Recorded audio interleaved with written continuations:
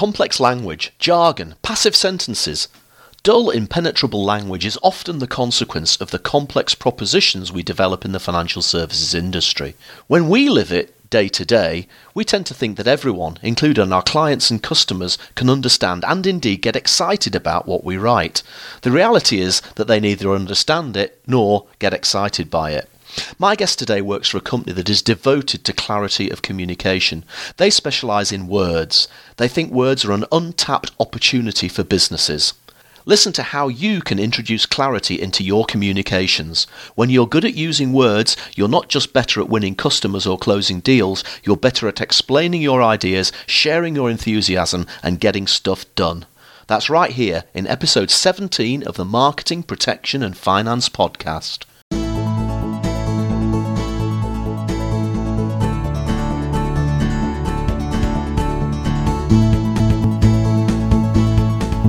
Hi, it's Roger Edwards here, and you're listening to the podcast for providers and advisors looking to share business ideas and inspiration in the world of protection and finance.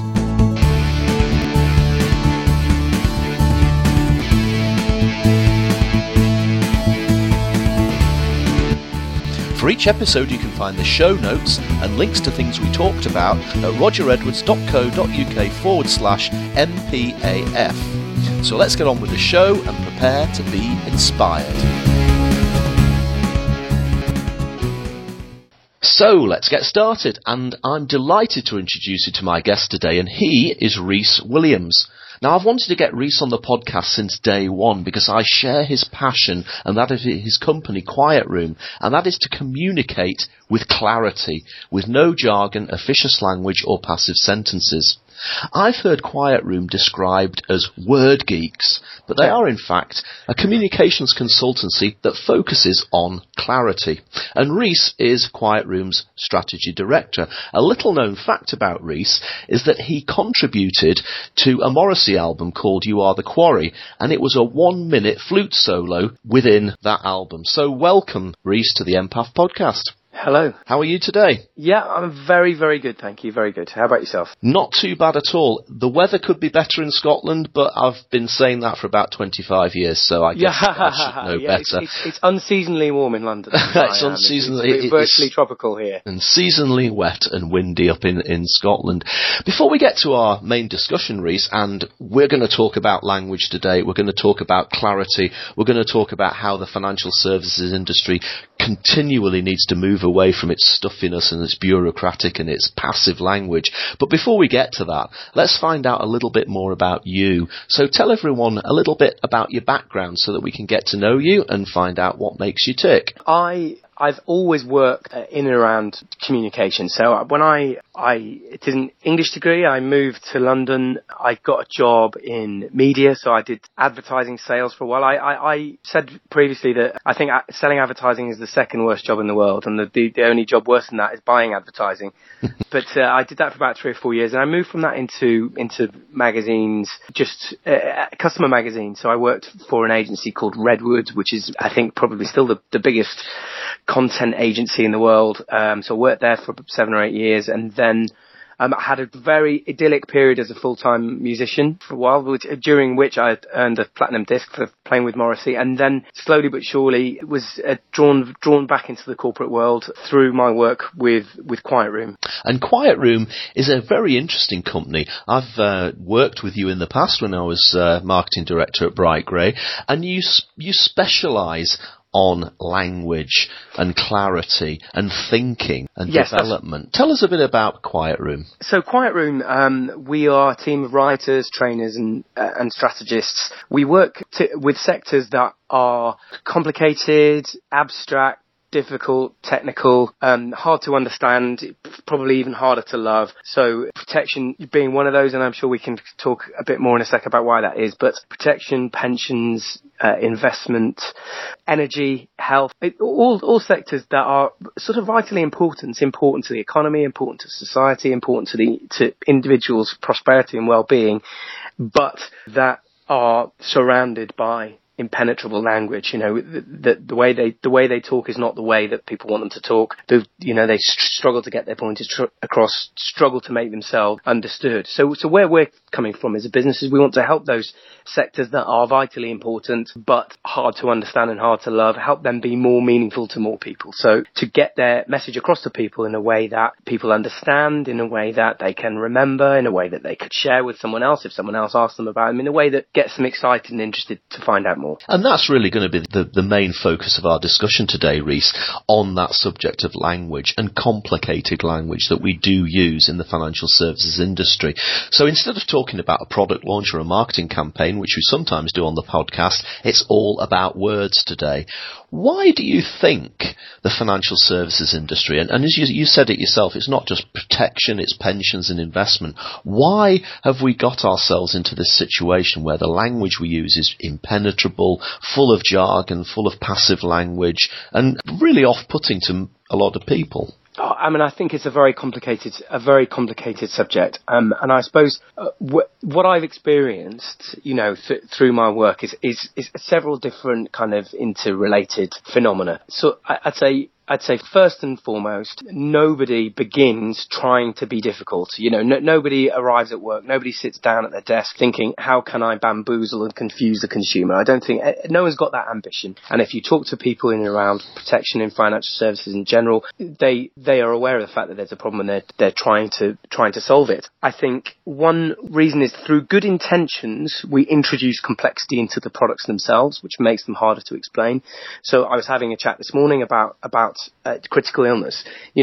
Critical illness cover, you'd love to be able to say this will cover you for any kind of heart attack, any kind of cancer, any kind of stroke, and so on.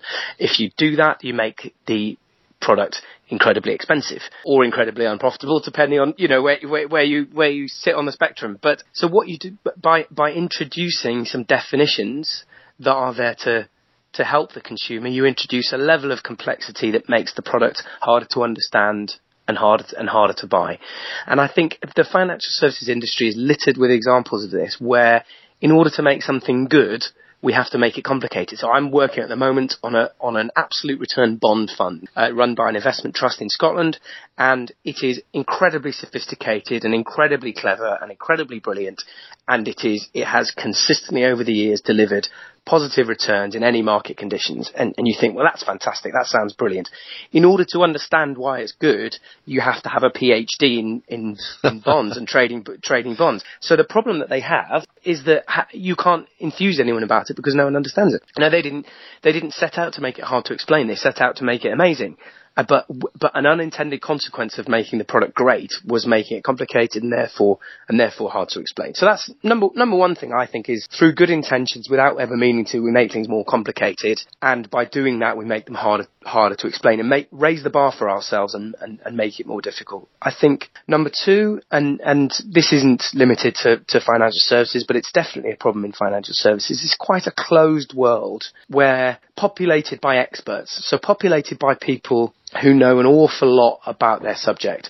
And, there's been lots of research done into this, that the more you know about your subject, the harder it becomes for you to talk to someone who knows less than you. Mm-hmm. Because if you think about it, you spend all day long talking to people who know about protection, you go to protection conferences, you talk to your colleagues, you sit in meetings, and all you talk about all day is protection. As a result, you assume that everyone has the same level of knowledge that you do. And even if you know rationally that they don't, it becomes incredibly hard to think like someone who knows less than you, and therefore you begin to make to hit upon a few obstacles that prevent you getting through to someone. So, for instance, you might find yourself missing out really important bits of detail because you assume that the other person knows it, and you miss out something then that means that they can't understand what you're saying. The opposite is also true. So if you find yourself assuming that the other person cares as much as you do about deferred periods or incapacity definitions,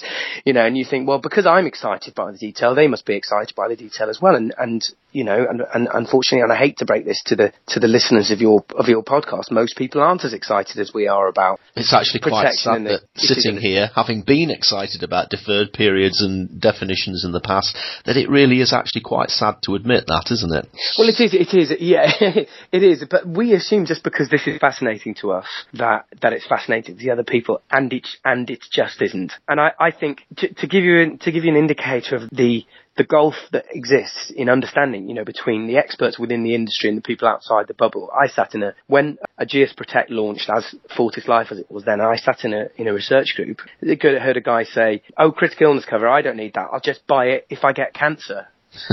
and I think that's what we're dealing with. That's what we're dealing with. And I think it's very easy to forget how little people know, and to fall sort of either side of that kind of spectrum that I was telling you about. Whether it's saying too little because we assume they know more than they do, or saying too much because we assume they care as much as we do. And we just get used to doing it because we're always talking to ourselves. And I think it's particularly a problem in an intermediated world where really the most of the client contact we have is through an advisor or through an intermediary or through another organisation, and you begin to imagine that they're your customers, not the end customers.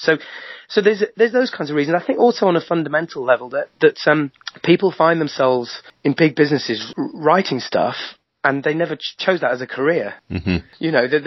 They find themselves writing stuff. I mean, it was amusing. I was talking to an insurer recently, and we said, "Well, who writes your stuff?" And they said, "Oh, the actuaries write the stuff." And I said, "Oh, okay. Who reviews the stuff?" They went, "Other actuaries." Other actuaries. Yeah, and I have nothing but admiration and respect for the enormous intellect of actuaries, but this is not their gig. In the same way they don't get me to check their spreadsheets. God forbid that they ever should, but or their financial modelling or whatever. But people find themselves in roles where communication is the number one skill they need to have, and that's not a career that they chose. They haven't had any support or any training, and they may not even have any enthusiasm for it, or even, dare I say it, not wanting to be too critical, but even any aptitude for it. And so as a result of all of these interrelated factors, we find ourselves communicating in a way that makes no sense to people. And if you think about it, commercially, you want to have the widest possible appeal. I mean, how many meetings have we sat in where we say, how are we going to get people saving for their retirement? Or, how are we going to close the 80 bazillion pound protection gap? And commercially, we've got to solve this problem, because ultimately we won't get people excited. People won't want to buy our products unless they can understand them, unless it gets them excited, unless they can find a way to relate it to themselves and to find some sort of purpose for it in their lives. And a few things occur to me just listening to you talk through this. Yeah, rant, not talk. Rant is a great, I love a good rant as well. Me too. I'm a passionate ranter, and language is one of the things I often rant about. Now, on the one hand, what you've said, and I agree with you, is that we've made products across the whole financial services industry more complicated in order to get a competitive advantage over our competitors, obviously. Yep. That complexity of product has led to complexity of language. So on the one hand, that implies that one way of solving that is to make the products themselves less complicated, so we haven't got as much to explain. But I don't see that happening, actually. And I think it's a perennial hot topic, isn't it? The idea of simple products, and I don't know that it's the right answer, because I think that actually, as I said, the reason the products are complicated is because that's the way to make them good. And I mean, I'm not saying that simple products are bad, and there will be customer groups for whom they'll be absolutely right, but they're not going to be right for everyone. To my mind, I mean, we can get a bit too hung up on simplicity. And someone said to me once, the truth resists simplicity. And I think we can actually, in our quest for simplicity, we can find ourselves really confusing people even more, because as I say, we're trying to take too many bits out of the story, and we end up with something that doesn't mean very much. This is why, you mentioned clarity earlier. It's why I think we're much more concerned with clarity than simplicity, because I believe you can make any subject, no matter how dry or technical or complicated, you can make it clear, but you can't always make it simple. One of my favourite jobs ever at Quiet Room was auditing the communication for the Treasury. So in between the last government and this one, the Treasury wanted to audit the way it communicated, really to sort of get itself together for what they assumed at the time would be a new group of ministers. And it was a fascinating job because I got to go through the budget with a red pen. Unfortunately, I couldn't change any policies, but I could change some words. I've read memos between cabinet ministers about the widening of the A1 in Doncaster and all of this kind of stuff. One of the things I read was a report by an economist on something called the Hodrick-Prescott filter. Wow. This is something, yep. I couldn't tell you what I didn't understand it then. I don't understand it now. And it's something to do with the input-output gap, which I also don't understand. But the point is I read it and I knew that it was perfectly clear because I understood every word. I understood the structure of the argument. It's an incredibly complicated concept. But the point is I knew it was clear. So I think that whilst, yes, the one answer would be to make the products simpler, in the event that we can't do that every time and that it may not be in the consumer's interest to do it because those complexity is often there for a reason, then the other way of doing it is saying we accept some level of complexity because we know that it's part and parcel of what we do. But what we don't ever accept is that you don't have to make your communication complex just because your product is. That I think you should be able to interpret your expertise for someone who knows less than you and cares less than you. You should be able to tell your story no matter how involved and complicated it is, and through a set of simple tools and techniques to repackage and reframe and represent that story in a way that people go, right, now I get it. Because I've seen it done. I've seen it done in investments. I've seen it done in pensions and in protection. And I think you've summed up again what I'm thinking there. I appreciate why there is such a clamour for simple products, but I think you've articulated the need for clarity. And let's face it, as you've said, there are some very good complicated products out there. I think Yes. One of your clients is PruProtect. I had Phil Jeans from PruProtect on the podcast a few weeks ago. The Serious Illness Plan is an incredibly good product. But it is complicated. I think the policy is about 98 pages long. Yeah. So I guess the thing is, how do we start to take something like a 98-page policy document, and on the one hand you've got the more technical stuff like the policies, on the other side of the coin you've got the more customer-facing advertising, collateral and marketing material. How do we start to make this stuff clearer for the consumer? Well, I mean, I think let's use the example you just raised then, and I think PruProtect. I mean, I would say this, but I think they're actually very good at doing exactly that. Because yes, if you want to get into all of the detail, then yes, you can read the 98 pages, and yes, it is complicated. But equally, you can understand the basic principles or the gist, if you like, of what that product is there to achieve. So it recognises that illnesses don't have to be critical to have a serious impact on your life, and that there is a wider range of conditions which can affect your life which are not covered by most traditional critical illness policies, and that actually the requirements of severity of most critical illness policies are not what consumers think they are. You know, that we think actually, I've got cancer, I should get a payout, but people telling you your cancer's not advanced enough yet, or you've had the wrong sort of heart attack, you know, that kind of thing. So if you understand that illnesses don't have to be critical to have a big impact on your life, and actually there are loads of serious illnesses that can affect your life, that it's better to have some cover for than none. If you understand that, the payment should be roughly proportionate to the impact that condition or the severity of that condition has on your life, then you basically understand everything you need to know about PruProtect serious illness cover. Everything else then becomes detail. And I think the risk is that we think we have to give all of the detail at the first sitting, that in order to understand this product, you have to have 98 pages. If you don't, you have to have 2 minutes and an explanation like the one I just gave you. But in terms of how to make things clearer, you boil down to some pretty simple and basic principles. You have to use words people understand, you know, but on a very basic level. Don't use words they don't know the meaning of. If you have to use a word because it's a technical word with a very specific meaning, then use it and define it straight away. Then once you've covered that sort of base level, then it's a lot about structure. So it's a lot about the order that you choose to put things in your documents. Like, what level of detail do I give at what part of the story? How much detail do I give at each stage, and so on. It's also about the order that you put things in a sentence. So you talked about passive sentences earlier. You know, passive sentences are sentences where the natural order of things in our mind is reversed. So if you think about the way we learn to interact in the world is that we do something and something happens. So, you know, you ask a child of 3 or 4, you know, you hear a smash in the next room, you run in, there's a broken goldfish bowl and a little goldfish flapping on the carpet, helplessly breathing his last on the carpet. You know, what's happened here? And the child will say, I broke the goldfish bowl. The same child, 2 or 3 years later, now he's learnt the concept of blame and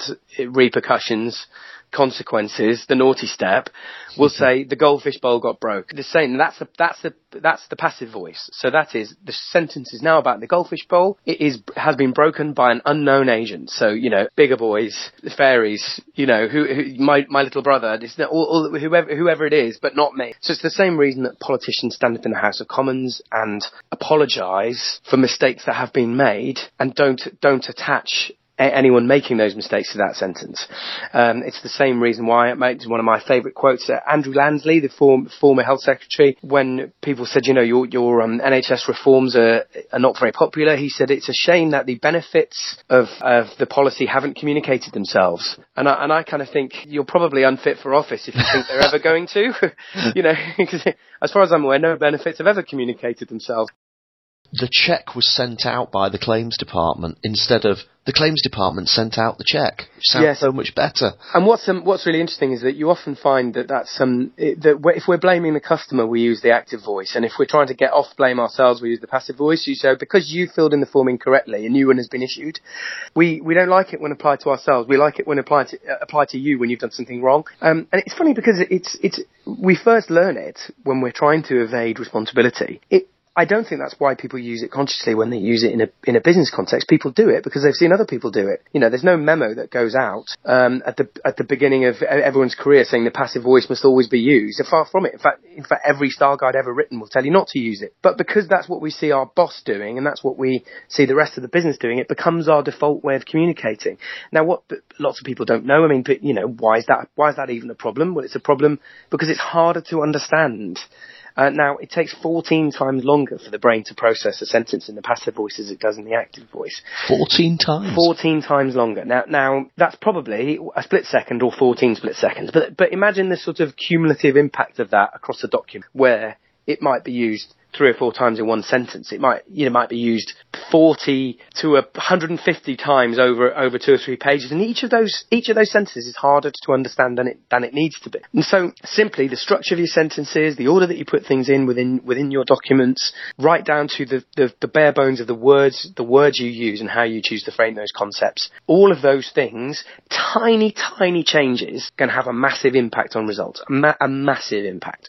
Now, there's a few extra gears to reach for once you've done that. And I think sometimes this is where I kind of fall out of love with things like plain English. Because, I mean, imagine, is there anything else in your life that you describe as being plain? Plain, yeah. You know, so it's, you know, and I think you rather miss the point of the beautiful richness and complexity of the English language if you always want to boil it down to something plain. Which is why I think, you know, above clear. I mean, clarity's got to be the absolute base level, because if people don't understand it, then you can't do anything else. You know, because simply they're just going to be turned off and you're going to lose them. But above clear is, how do you make this thing vivid? So how do you make it interesting, engaging, fascinating, intriguing? How do you give it personality? And this is where I get particularly interested in, because I'm really interested by stories, the impact that telling stories can have, and what, you know, why they're particularly memorable, why they're cognitively the way we're hardwired to receive information as a species. Metaphor, that we use 6 metaphors a minute, but we don't often do it consciously. And if you can achieve mastery of it, then you can really begin to excite, engage, and influence people. It's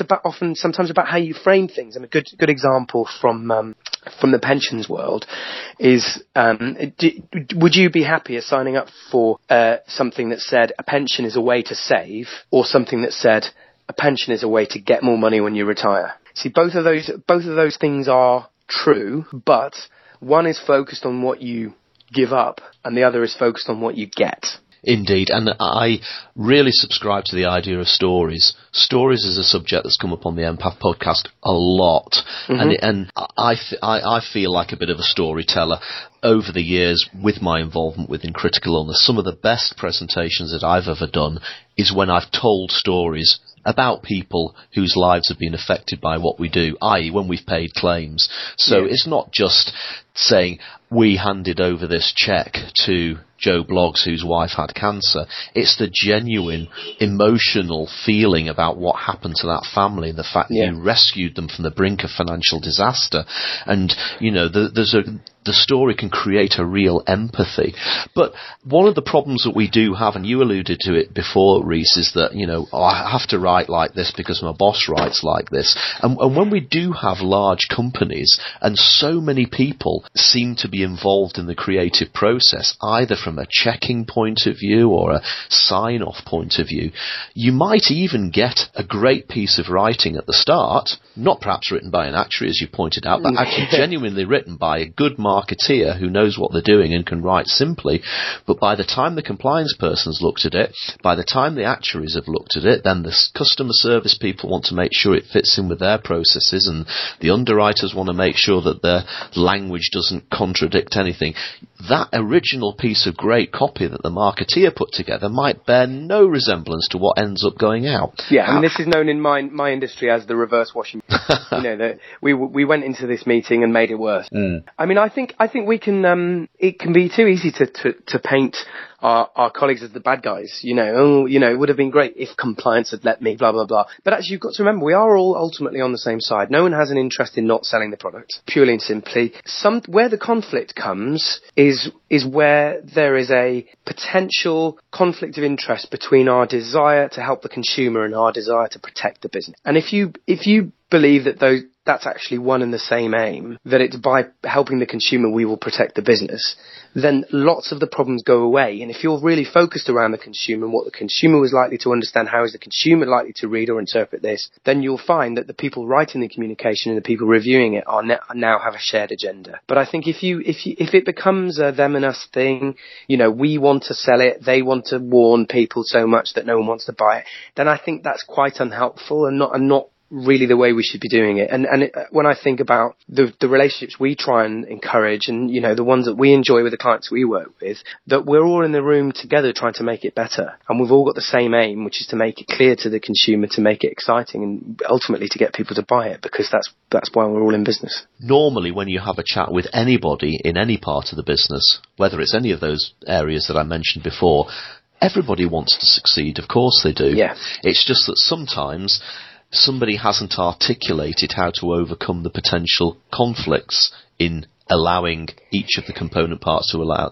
Yes, yeah, and I think also the process doesn't always support it. So for instance, here's a thing. So we all know that every document we ever produce is signed off by about 9 million people. And if we, for instance, sit at our desk and email it out to 7 or 8 people, we get their comments, and then someone centrally tries to interpret what everyone means and tries to put it all in, and they've all done track changes, and so you think, okay, well, compliance said I have to say that, and that means that I have to say it word for word exactly what they've said. And quite often people, they don't spend a great deal of time reviewing things. They're doing it very quickly. They're doing it in between one vital meeting and another vital meeting, and what they really mean is something a bit like this. They don't mean exactly this. And I think if the process works like that, where it's kind of past the parcel, that you're just sending stuff out, getting comments back and trying to make sense of it at the end, then you do end up with these terrible, Frankenstein documents where you can see 8 different hands in it, and that it's not very clear as a result. What we try and do is to get people around a table. Like I say, if you sit down, you say, we're all here to help the consumer, and by helping the consumer, we will protect the business, and we have an agenda to make it clear for the consumer, then we are all collaborating towards one goal, and ultimately we sit down around a table and we discuss it, and there's a lot of give and take in that process. Now, it's a greater time commitment for people, but a better result, and I think a better result creatively, but also a better result commercially, because it's something that's going to be easier to understand, easier to get excited by, and something that's going to sell the product. And everybody feels happier because everybody's been involved in the process. Yeah. It's not just like chucking the proverbial grenade over the fence and hoping, the outcome is what you want it to be. When in fact the outcome is normally an awful bang and loads of rubble. When in fact if we're all going to sit down and talk about it and knowing that we're all trying to go in the same direction, then you get to a better result for sure. We've been talking for quite a while, Rhys, and to be honest, this subject fascinates me so much we could probably carry on talking for the rest of the afternoon. Yes. What's the one big idea that you would like listeners of the Empath podcast to take away from this conversation that we've had today? I think it's this. Always assume intelligence, never assume knowledge. So we are not talking to people who are stupid. We're talking to people who, generally speaking, are cleverer than we give them credit for, but they don't know what we know. And if we talk to them as we talk to each other, then we will never engage them. Whereas if we put all our efforts into understanding that person, what makes them tick, what they know, what they need to know, how they feel, how we want them to feel, if we begin there and build from that, we will get the commercial results that we want to get. But if we do the opposite, we assume people know everything, or we treat them like they're thick, we won't get that. We won't get that result because no one likes to be talked down to, and equally no one likes to be blinded with science. And that, combined with a collaborative approach at producing material and producing, whether it's technical material or marketing material, should make everybody face in the right direction and create a result that works for the business. Exactly. And I mean, to give you a few examples, we changed the way a provider described an annuity product.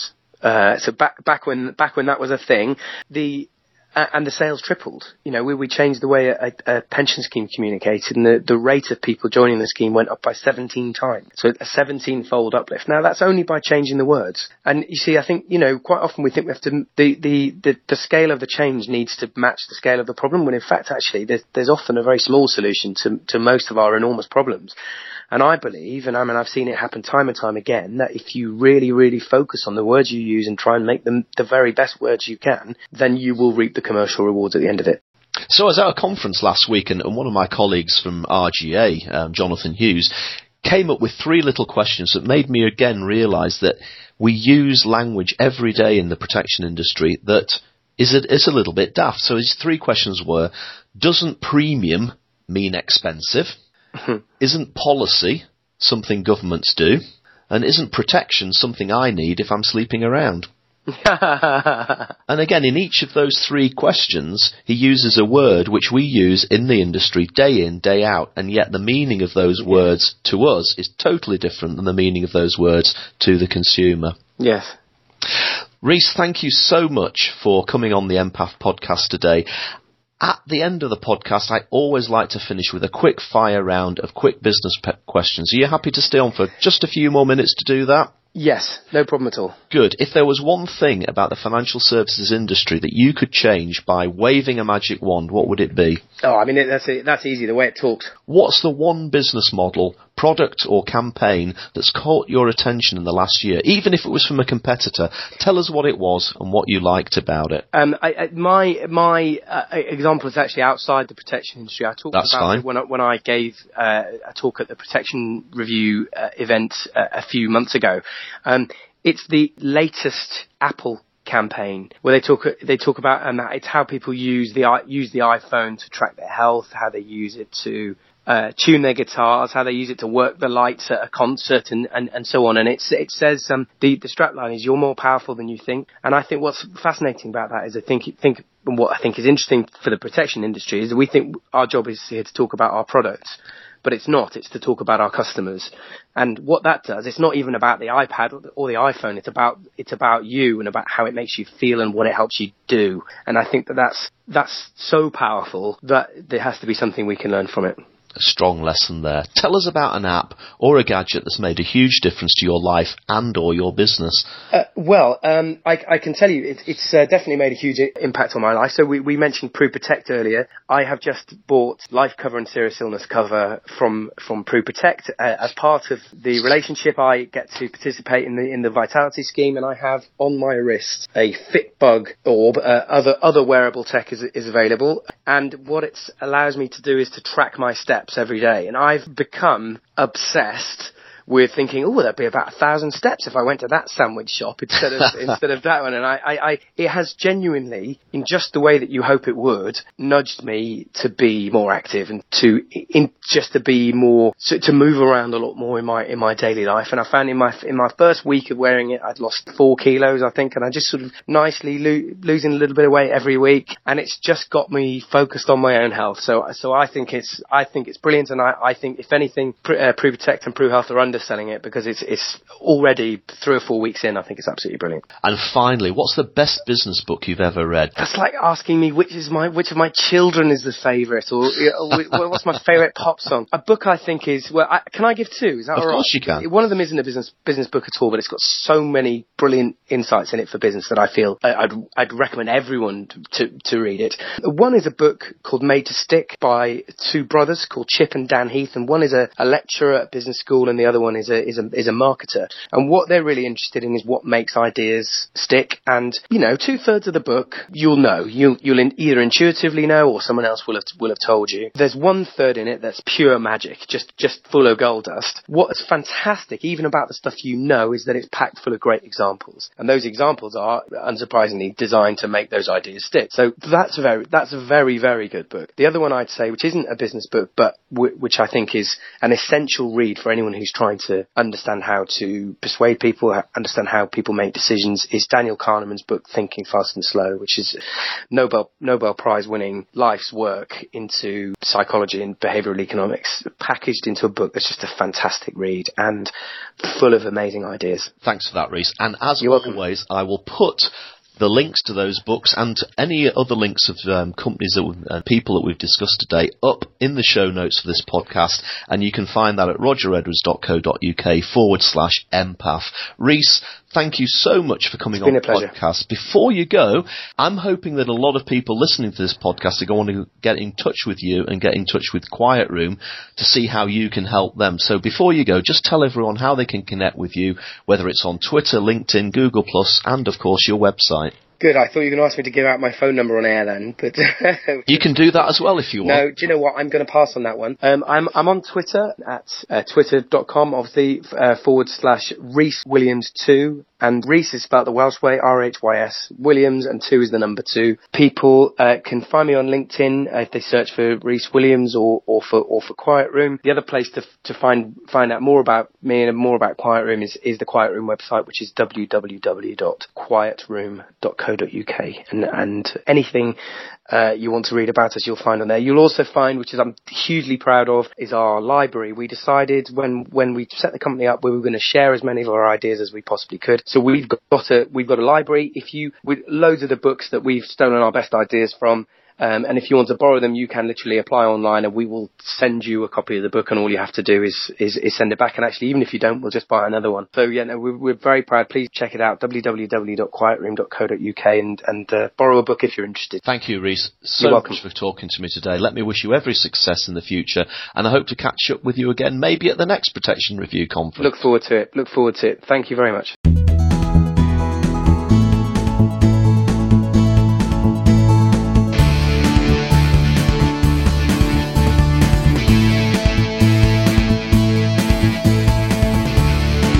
Thanks for listening to the Marketing, Protection and Finance podcast, also known as the Empath podcast. Do please look at the show notes at rogeredwards.co.uk/empath for links to the apps and books and topics we discussed. If you enjoyed the show, I'd be grateful if you would leave a review on iTunes. Simply visit rogeredwards.co.uk/iTunes and leave a comment. If you are a provider, advisor or journalist and you have a product, campaign or business model that you want to talk about, do please get in touch. I'd be delighted to have you as a guest on the Empath podcast. And before we go, just to remind you that nothing that my guests and I talked about on the show is intended to be financial advice of any kind. It's just our thoughts and opinions, okay?